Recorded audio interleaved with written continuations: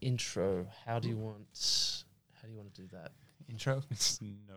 Sorry? I don't know. What month is it? October. It's weird. It's like the 8th, but it's the 10th. Yeah, we did that last episode though. That's true. Would listeners get that, like the throwback? Maybe, if they listen. That's true. Why, what are you thinking? I don't know. If we could do like the surf bit on we could be like surfer bros and put on like a voice, but I don't think that will. I don't think that would work. Surfer guys. Intro.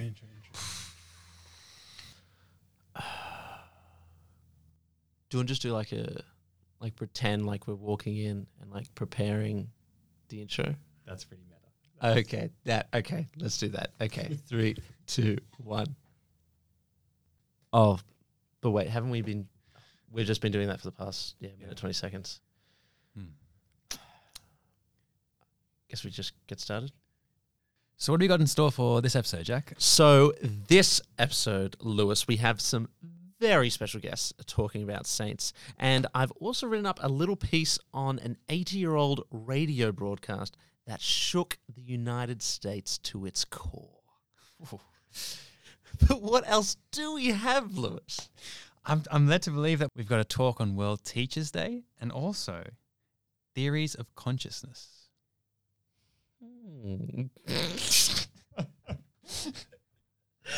Well, how do we end this? Shall we just...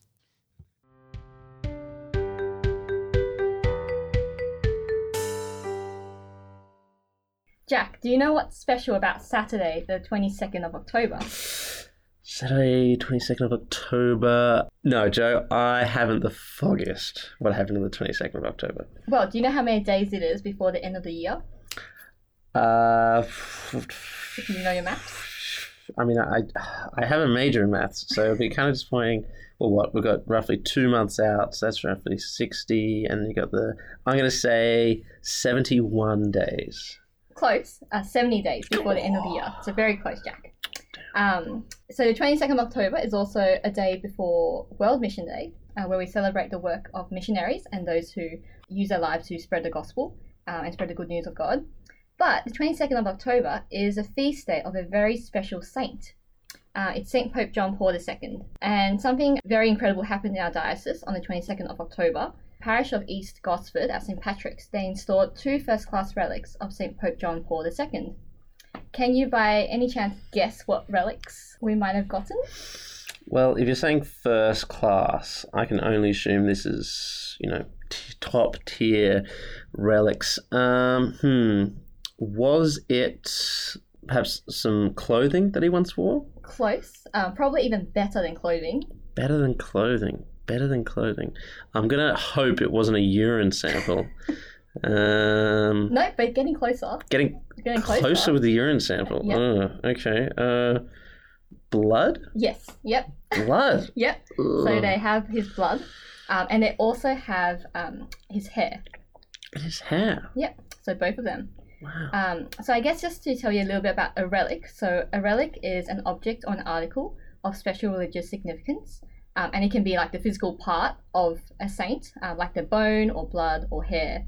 And they are used as a memorial to the saint. Now, relics don't have any magic powers, but they are often associated with miracles, and people can use the relics to help them to pray for the intercessions of a saint. So East Gosford, they have 2 first-class relics. So there's a difference with first class, second class, and third class. First class relics are relics which are actually part of the saint, so like their body part, such as like the bone, a limb, or a hair.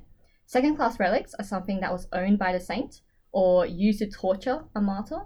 And third class relics are anything that has touched a first class relic. So for example, clothing. Yeah.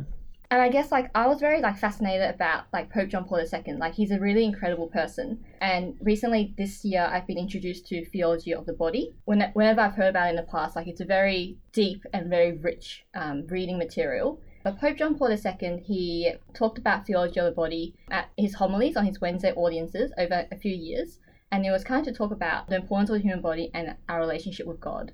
Now, if you just go and try and read Theology of the Body, it's going to be very complicated and it's very in depth. But I read this Theology of the Body in 1 hour by Jason Ebert. So I recommend this book, I guess, just to get a bit of a summary of what Pope John Paul II talks about.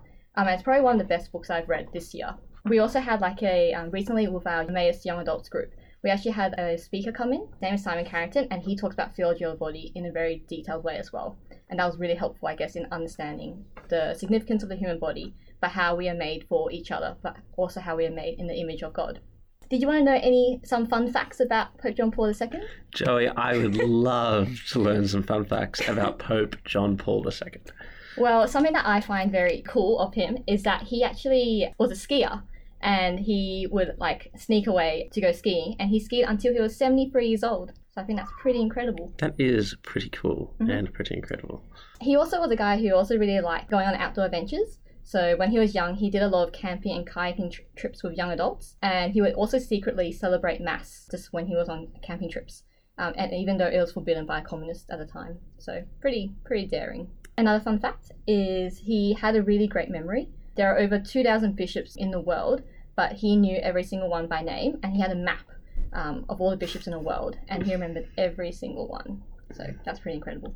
Jeez, I need something like that to remember all the names of people in the parish, because I am atrocious. Any other fun facts, Joe?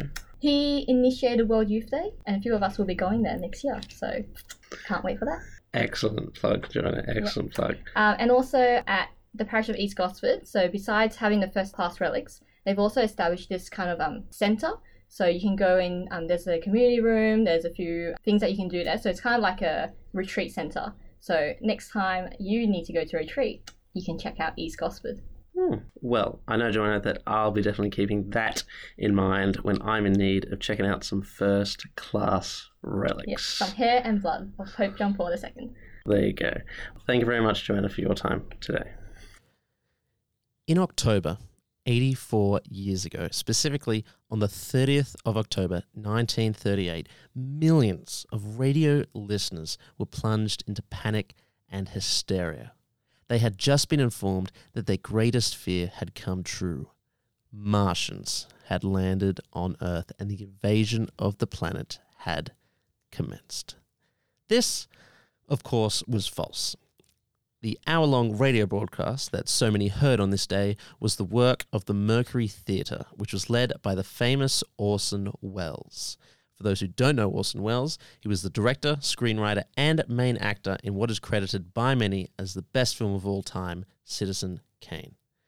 But before he got involved in film, Welles led the theatre troupe called the Mercury Theatre.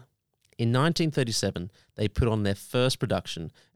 Within a year, CBS in New York granted them 1 hour a week on the radio for a segment titled Mercury Theatre on the Air. They performed various adaptations of plays and books that were altered perfectly for the medium of radio broadcasts. But on the 30th of October, for their Halloween special, they got a little more attention than they were hoping for. For the Halloween special, they made a radio adaptation of the novel written by H.G. Wells, titled War of the Worlds. This famous science fiction novel describes the catastrophic conflict between man and Martian.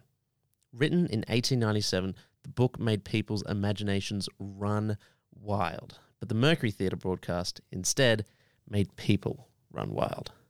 They began their broadcast with the following preface.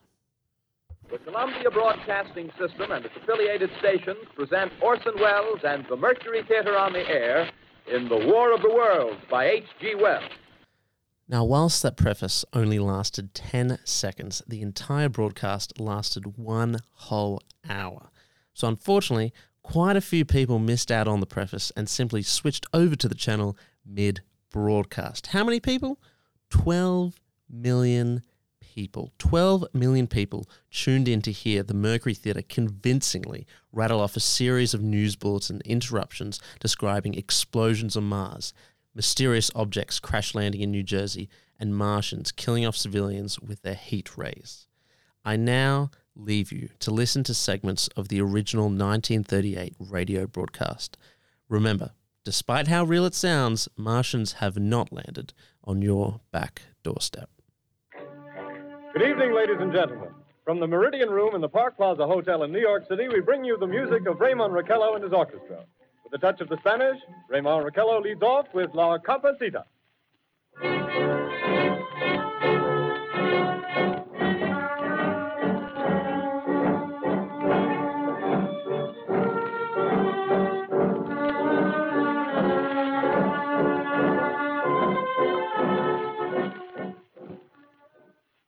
Ladies and gentlemen, we interrupt our program of dance music to bring you a special bulletin from the Intercontinental Radio News. At 20 minutes before 8 Central Time, Professor Farrell of the Mount Jennings Observatory, Chicago, Illinois, reports observing several explosions of incandescent gas occurring at regular intervals on the planet Mars. The spectroscope indicates the gas to be hydrogen and moving toward the Earth with enormous velocity. Professor Pearson of the observatory at Princeton confirms Farrell's observation and describes the phenomenon as, quote, like a jet of blue flame shot from a gun, unquote. We are speaking to you from the observatory in Princeton, New Jersey, where we are interviewing the world-famous astronomer, Professor Pearson. One moment, please. Professor Pearson has passed me a message which he has just received. Professor, may I read the message to the listening audience? Certainly, Mr. Phillips. Ladies and gentlemen, I shall read you a wire addressed to Professor Pearson from Dr. Gray of the Natural History Museum, New York. Quote, 9:15 p.m. Eastern Standard Time. Seismograph registered shock of almost earthquake intensity occurring within a radius of 20 miles of Princeton. Please investigate. Signed, Lloyd Gray, Chief of Astronomical Division. Unquote. Professor Pearson, could this occurrence possibly have something to do with the disturbances observed on the planet Mars? Hardly, Mr. Phillips. This is probably a meteorite of unusual size, and its arrival at this particular time is merely a coincidence. Ladies and gentlemen, this is Carl Phillips again, out at the Wilmot Farm, Grover's Mill, New Jersey. Professor Pearson and myself made the 11 miles from Princeton in 10 minutes. Well, I hardly know where to begin. To paint for you a word picture of the strange scene before my eyes, like something out of a modern Arabian Nights. Well, I just got here. I haven't had a chance to look around yet. I guess that's it. Yes, I guess that's the thing directly in front of me, half buried in a vast pit. Must have struck with terrific force. The ground is covered with splinters of a tree. It must have struck on its way down. But I can see the object itself doesn't look very much like a meteor. At least not the meteors I've seen. It looks more like a huge cylinder. Has a diameter of, what would you say, Professor Pearson? What's that? What would you say, what's the diameter of this? About 30 yards. About 30 yards. The metal on the sheath is, well, I've never seen anything like it. The color is sort of yellowish white. I say, do you still think it's a meteor, Professor? I don't know what to think. The metal casing is definitely extraterrestrial. Not found on this Earth. Friction with the Earth's atmosphere usually tears holes in a meteorite. This thing is smooth, and you can see its cylindrical Just a minute. shape. Something's happening. Ladies and gentlemen, this is terrific. This end of the thing is beginning to flake off. The top is beginning to rotate like a screw, and the thing must be hollow. He's moving. Keep back there. Keep back there. Keep those men back. Keep back there. Keep those idiots back. Keep off. The top's loose. Look out there. Stand back. Ladies and gentlemen, this is the most terrifying thing I've ever witnessed. Wait a minute. Someone's calling someone or something. I can see turning out of that black hole two luminous discs. The eyes, it might be a face, might be almost... Good heavens, something wriggling out of the shadow like a gray snake. Now it's another one, and another one, and another one. They look like tentacles to me. Oh, yeah, I can see the thing's body. Now it's large as a bear. It glistens like wet leather, but that face, ladies and gentlemen, it's indescribable. I can hardly force myself to keep looking at it. It's so awful. The eyes are black, and they gleam like a serpent. The mouth is... That's kind of V-shaped with saliva dripping from its rimless lips that seem to quiver and pulsate, and the monster or whatever it is can hardly move. It seems weighed down by possibly gravity or something. The thing's rising up now, and the crowd falls back. There seems plenty. The most extraordinary experience, ladies and gentlemen. I can't find words. And more state police have arrived. They're drawing up a cordon in front of the pit. About 30 of them. No need to push the crowd back now. They're willing to keep their distance. The captain's conferring with someone. Can't quite see who. Oh, yes, I believe it's Professor Pearson. Yes, it is. Now they've parted, and the professor moves around one side, studying the object, while the captain and two policemen advance with something in their hands. I can see it now. It's a white handkerchief tied to a pole. Flag of truce. If those creatures know what that means, what anything means. Wait a minute, something's happening. Humped shape is rising out of the pit. I can make out a small beam of light against a mirror. What's that? There's a jet of flame springing from the mirror, and it leaps right at the advancing men. It strikes them head on. Lord, they're turning into flames. Now the whole field's caught up by the woods, the barns, the gas tanks of the automobiles spreading everywhere. Coming this way now, about 20 yards to my right.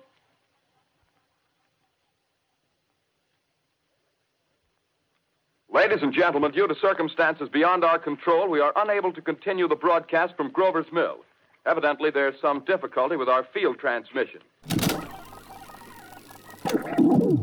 Ladies and gentlemen, I have a grave announcement to make. Incredible as it may seem, both the observations of science and the evidence of our eyes lead to the inescapable assumption that those strange beings who landed in the Jersey farmlands tonight are the vanguard of an invading army from the planet Mars. The battle which took place tonight at Grover Mills has ended in one of the most startling defeats ever suffered by an army in modern times. 7,000 men armed with rifles and machine guns pitted against a single fighting machine of the invaders from Mars.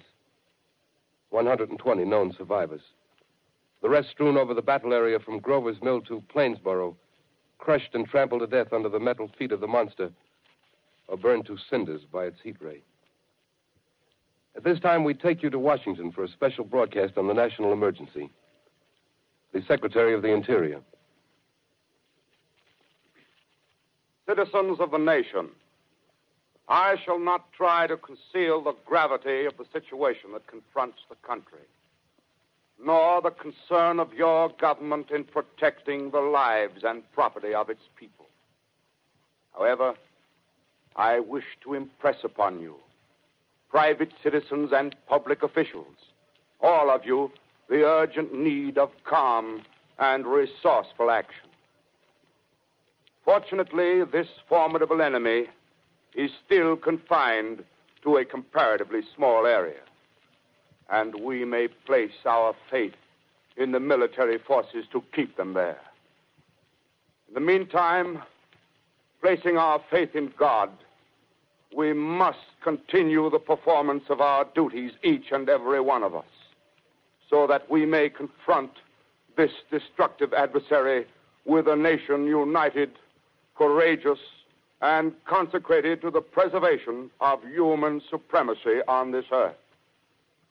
I thank you.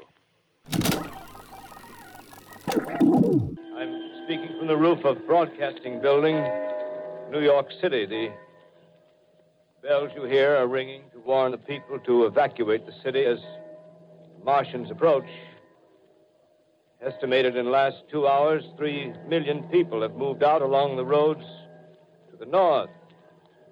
The enemy is now in sight above the Palisades. Five great machines. First one is crossing the river. I can see it from here, wading the Hudson like a man wading through a brook. A bulletin is handed me. Martian cylinders are falling all over the country. One outside of Buffalo, one in Chicago, St. Louis. Seem to be timed and spaced. Now the first machine reaches the shore. He stands watching, looking over the city. The steel cowlish head is even with the skyscrapers. He waits for the others. They rise like a line of new towers on the city's west side. Now they're lifting their metal hands. This is the end now. Smoke comes out, black smoke drifting over the city. People in the streets see it now. They're running toward the East River, thousands of them, dropping in like rats. Now the smoke's spreading faster. It's reached Times Square. People are trying to run away from it, but it's no use. They're falling like flies. Now the smoke's crossing 6th Avenue. 5th Avenue. 100 yards away. It's 50 feet.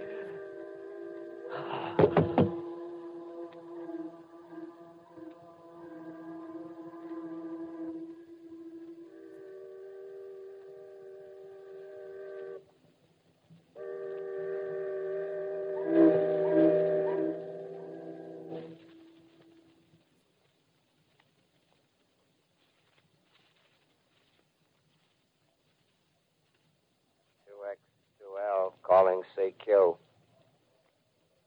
2X2L calling CQ. 2X2L calling CQ, New York. Isn't there anyone on the air?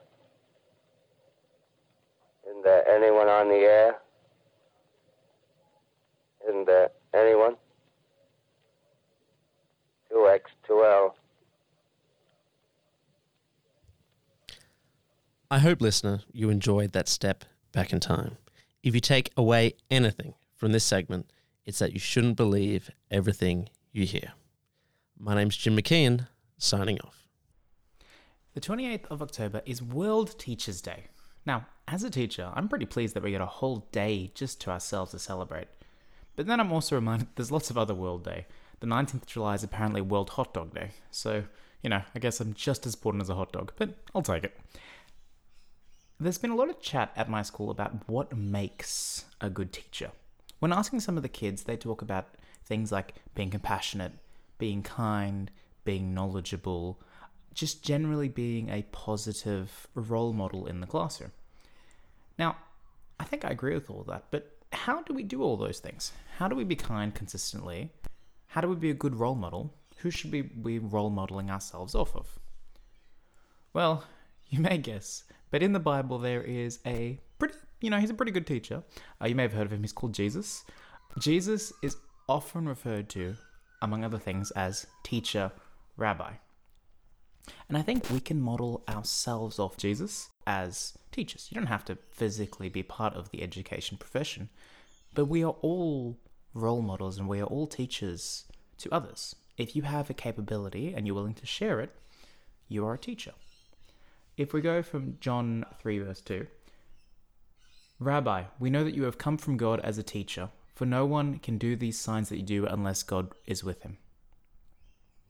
And so if we want to be teachers, and if we want our future generations to be educated, it's important that we direct them to the ultimate teacher and the ultimate love and sustainer of life, Jesus.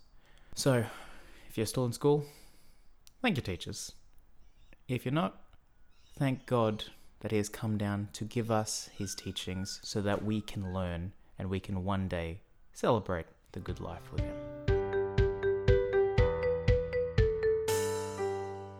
Over the last few episodes of the podcast, you've joined me as I've discussed the spectrum of sedation and the wondrous benefits of sleep.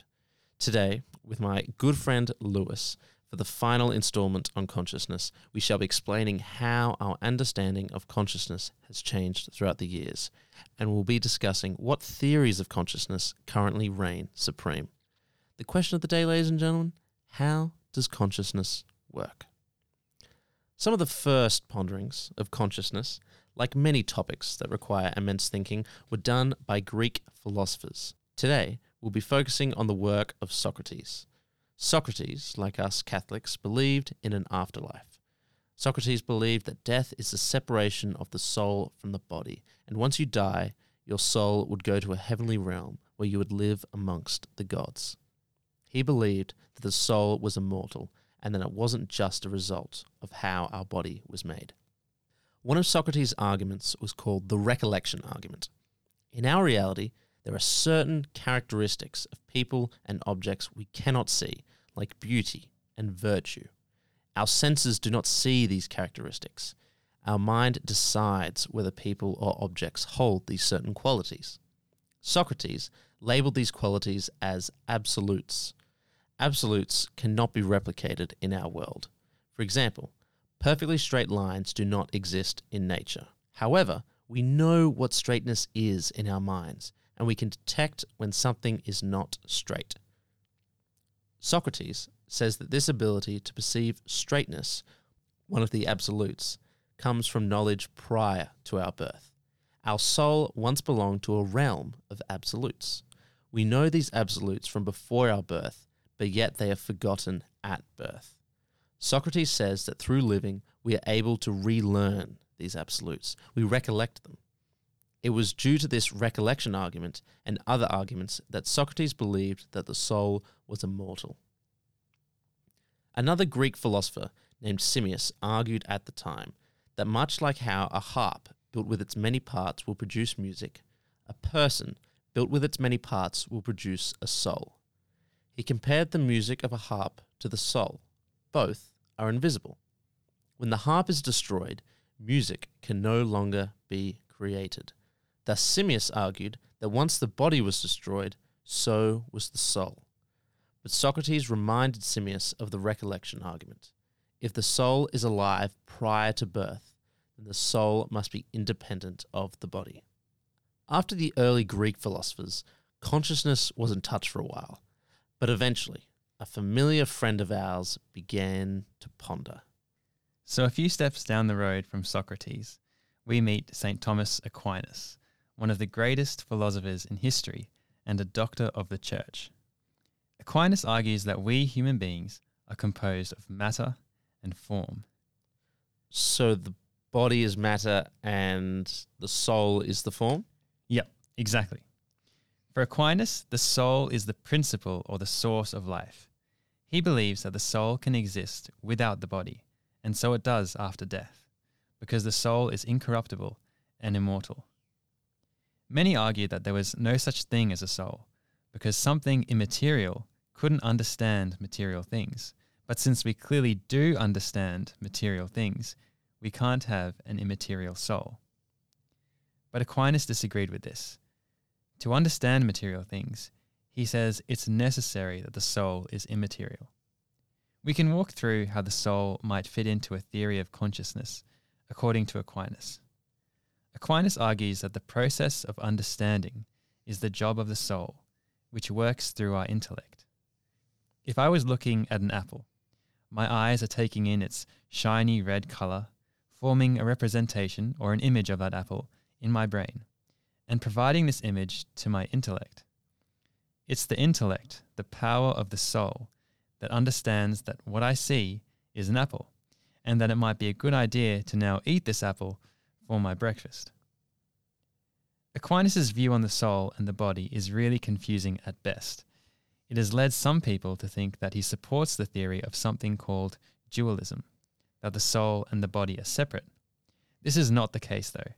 Aquinas emphasizes that the soul is one with the body, although unlike the body, the soul, which is the principle of life, is immaterial and immortal. Aquinas agrees with Aristotle that asking whether the soul and the body are one is as pointless as asking whether the parchment and the book are one. They are. Aquinas' beliefs still impact theology and philosophy today, but when discussing consciousness, in the last few decades, two contradicting theories have remained at the forefront of study. That is materialism and dualism. Let's get into some of the details. Materialism is the belief that consciousness emerges from the physical construction of our brain. Francis Crick, a neuroscientist, summed it up well in what he called the astonishing hypothesis. You, your joys and your sorrows, your memories and your ambitions, your sense of personal identity and free will are in fact no more than the behavior of a vast assembly of nerve cells and their associated molecules. You're nothing but a pack of neurons. Science often forces us to believe this. Time and time again, people receive brain damage and their character changes entirely.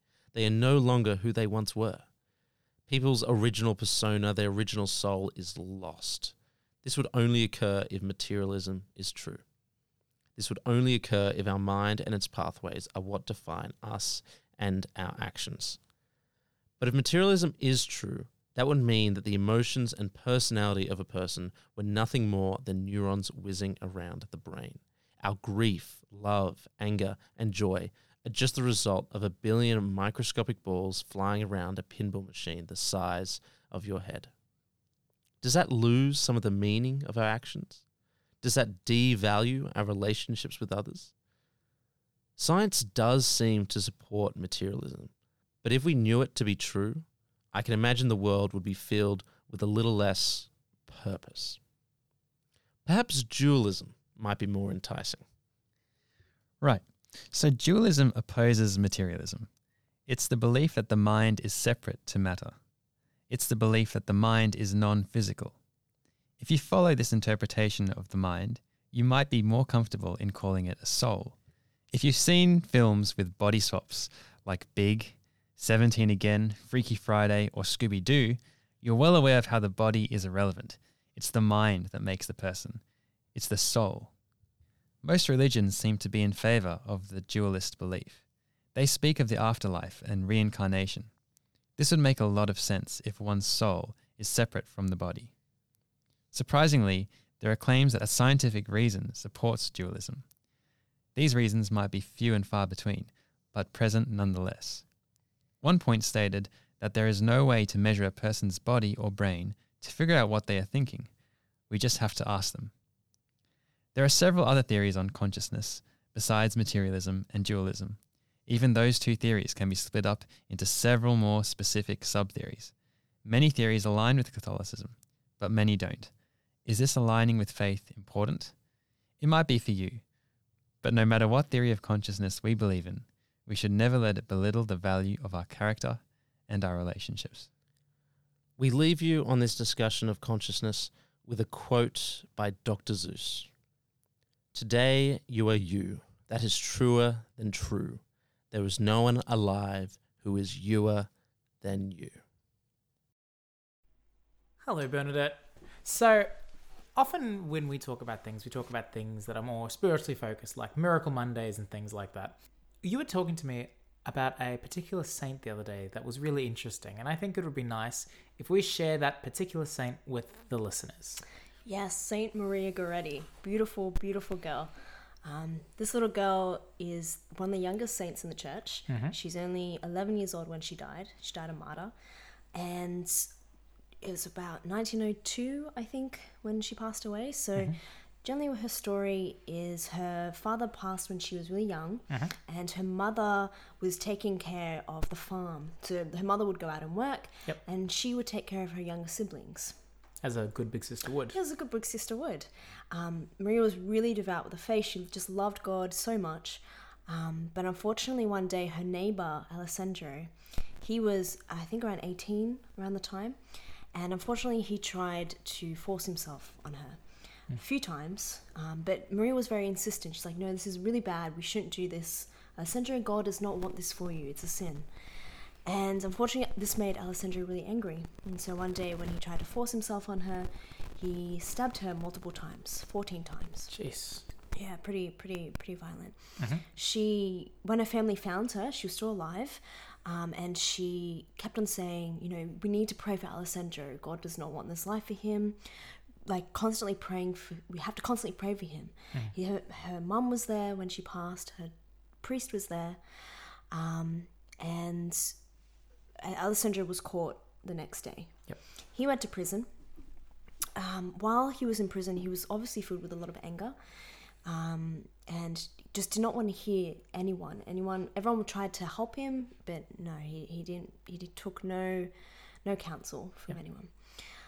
One day, while he was in prison, he had a dream, and Maria appeared to him. She presented 14 lilies to him, and after the 14 times she was stabbed. For the 14 times that she was stabbed, yes. Wow. And she said, "You need to turn to the Lord. Like, this is not the life that the Lord wants for you." And obviously, she's praying for him. When he saw this vision of Maria, something happened in his heart. He just was so astounded by the love that Maria had, because she said that she forgave him. that from that day on, because of that love and that forgiveness, he turned his life around. So in prison, he was in prison for, I think, 27, 30 years. It was a life sentence. Sure. And as soon as he left prison, he converted to the faith. He prayed a lot. He read his Bible.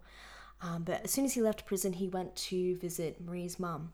Now, what happened in all this time? Maria's mum couldn't care for her children because she had to work. So her children were taken away from her. Wow. So not only did she lose her daughter, She lost all her children. she lost all her children.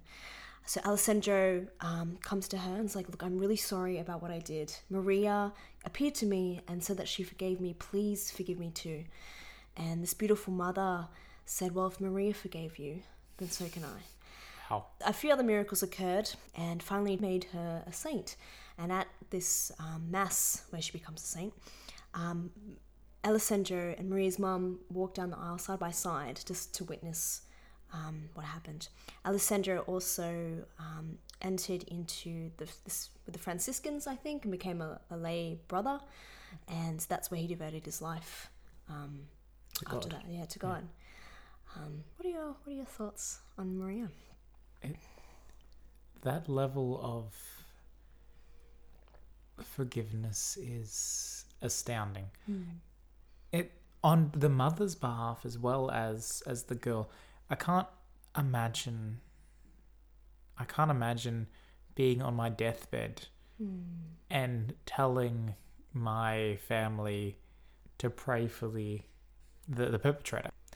Like, it's nuts.